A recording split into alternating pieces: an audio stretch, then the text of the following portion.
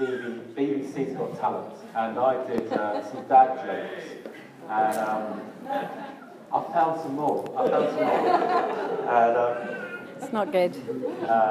All about coffee. We all love coffee. A chauvinistic husband and his godly wife were preparing to have breakfast, and the wife asked him, why do I always have to make the coffee? The husband answered, the chauvinistic husband answered, well, it's your job. You're the wife. That's your job to do that. The wife then replied, the Bible doesn't say it's the woman's job to make the coffee. It's the man's. And the husband sort of went aghast, and he said, he was sort of taken aback, and he demanded, where is it in the Bible? And where is it in the Bible that it states that a man should make the coffee? And, here it is, the wife said. Hebrews.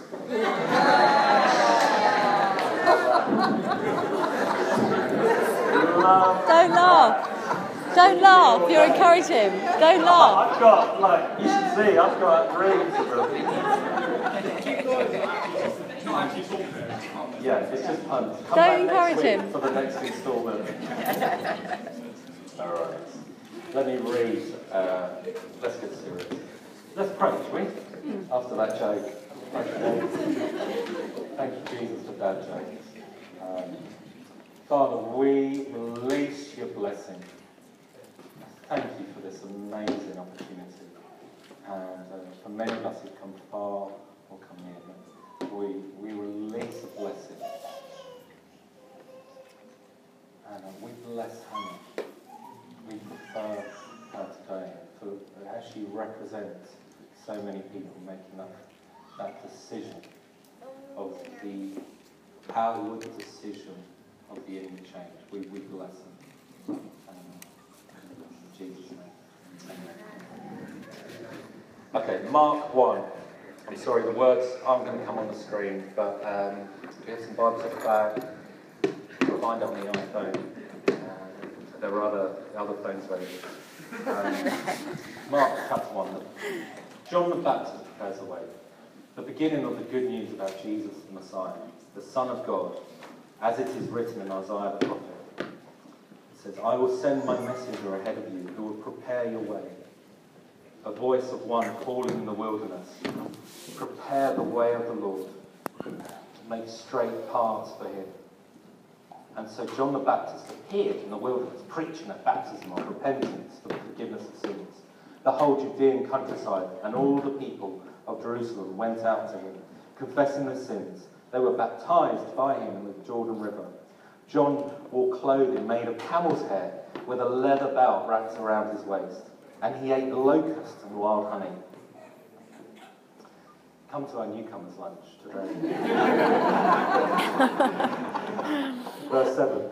And this was his message. After me comes one more powerful than I, the straps of whose sandals I'm not worthy to stoop down and untie. I baptize you with water, but he will baptize you with the Holy Spirit. At that time, Jesus came from Nazareth in Galilee and was baptized by John in the Jordan. Just as Jesus was coming out of the water, he saw heaven being torn open and the Spirit descending on him like a dove. And a voice came from heaven, and it said, You are my Son, whom I love. With you I am well pleased. At once the Spirit sent him out into the wilderness, and he was in the wilderness for 40 days being tempted by Satan. He was with our wild animals, and angels attended him. And so it goes on. It's a fantastic book. If you've never read a book in the Bible, Mark is a really, really great start. These kind of short, powerful, snappy stories. And I love this particular passage in Mark 1.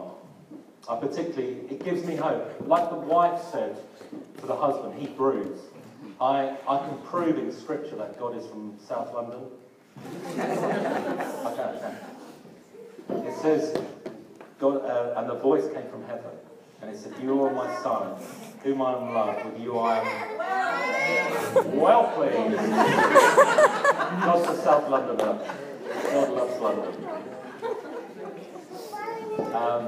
So the word baptism, the Greek word baptizo, it means to plunge, to immerse, or to dip. And the context biblically is always that people were baptized in water.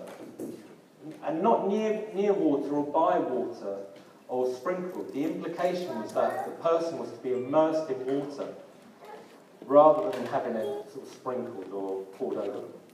And so for the last 2,000 years, the church has continued to do the stuff that Jesus did. And one thing about Jesus was he was very clear about baptism. He told his disciples to train people in the ways of his kingdom. To go, not Pokemon Go and make disciples, but go and make disciples. And the act of water baptism was to mark their involvement in mission, was to mark their involvement in partnering with what Jesus did, and then to help others. And so there we go, in Matthew 28:12, so Jesus said, go and make disciples, baptizing them in the name of the Father, and of the Son, and the Holy Spirit, and teaching them to obey everything I've commanded you. So Hannah today is being a faithful disciple and following what Jesus has commanded her to do. It's amazing. But also, he set an example about baptism. In Luke, it talks about when all the people were being baptized, Jesus was baptized too. And so as followers of Jesus, we continue to be baptized and baptize one another. And baptism is this powerful symbolic event. And it just provides a great opportunity to think carefully your decision to follow Jesus. And there's different actions and that represent symbols and almost what's happening as people get baptized. And so, as they enter the water, it's this symbol, like Jesus, where he died on the cross. It's almost like as people enter the water, they're leaving the past behind. They're choosing to follow Jesus and saying, what's in the past is in the past. I'm not going to let that sort of stick on me anymore. I'm walking into the water. And as they're sort of dipped or dunked or plunged in the water, immersed in the water, it's this idea that we are symbolically doing... So Jesus, he was buried. He went underground. And he went into death and defeated death. And as we go down and immerse, it's almost like that symbol of burying, like Jesus did. And we're saying we're burying our old life away. We're putting our past in the past. We're burying it, putting it away forever, never to be sort of dug up again. And then as we come out of the water, just like Jesus, he was resurrected. He came out, he conquered death, and he was resurrected again. And as Hannah, as we're going to see her, it's like as she comes up, she's then born again into new life. A life of faith and by the power of the Holy Spirit. So we're going to get an opportunity to pray for Hannah, to receive again the Holy Spirit. Now, biblically, it doesn't matter which way round, whether you receive the Holy Spirit before baptism or receive the Holy Spirit after baptism. Biblically, if you look at the book of Acts, there's numerous occasions where people were baptized in the Holy Spirit, then got baptized in water, and then other people, they received the Holy Spirit the other way around.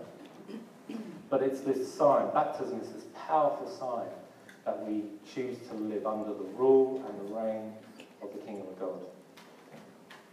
And then as we come out, it's almost like we're being united with Christ, united with the church, part of the body of Christ. As we get to pray for Hannah, as we begin to speak life and prophesy life over Hannah, we do that as a church community. It's a baptism, just like Jesus. He was baptized with people. We get baptized in the church community. And what some people say, how long should we keep that person under the water? Have you paid your tithes? Yes? Or if someone's had a sort of an interesting past, should they stay under for a few more seconds? Get that washed off. Yesterday, I pressure washed my back deck, And it's amazing. It was grubby and dirty, but the power of water just to clean the way. And it looked like a new, totally new decking. And it was amazing. But just this simple act I did yesterday, I was thinking about like how the water is just a symbol. It's just a symbol. It doesn't mean that if you're not baptized, you won't get to heaven. You see that the person who was with Jesus at the cross. I don't know if you know that story. And Jesus tells him, today you'll be with me in paradise. He probably wasn't baptized. He was kind of nailed to a tree. He wasn't baptized, but Jesus said, you come. Today you're with me with paradise.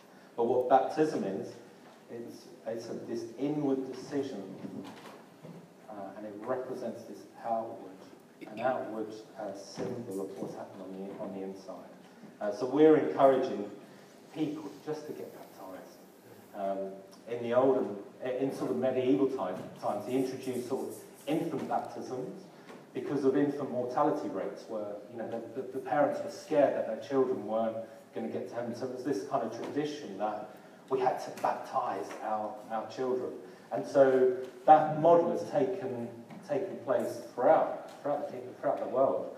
But biblically, baptism always happens after the decision to follow Christ, and as soon as possible. So if you've made a decision to follow Christ, get baptized. It's one of the commandments. If you've decided to follow Jesus for yourself, we really recommend you get baptized. So there's a space for you if you'd like to get baptized. Okay. So,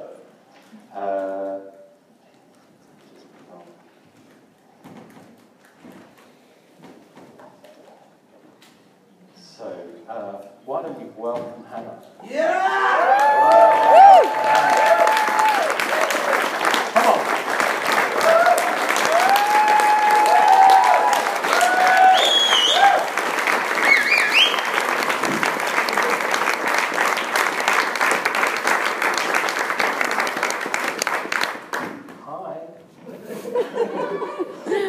Hannah's awesome, isn't she? Yeah. She's amazing. I don't know if your family... Where are the family members? Let's give them a round of applause. They've done a really great job. So it's great that we can do this as a family.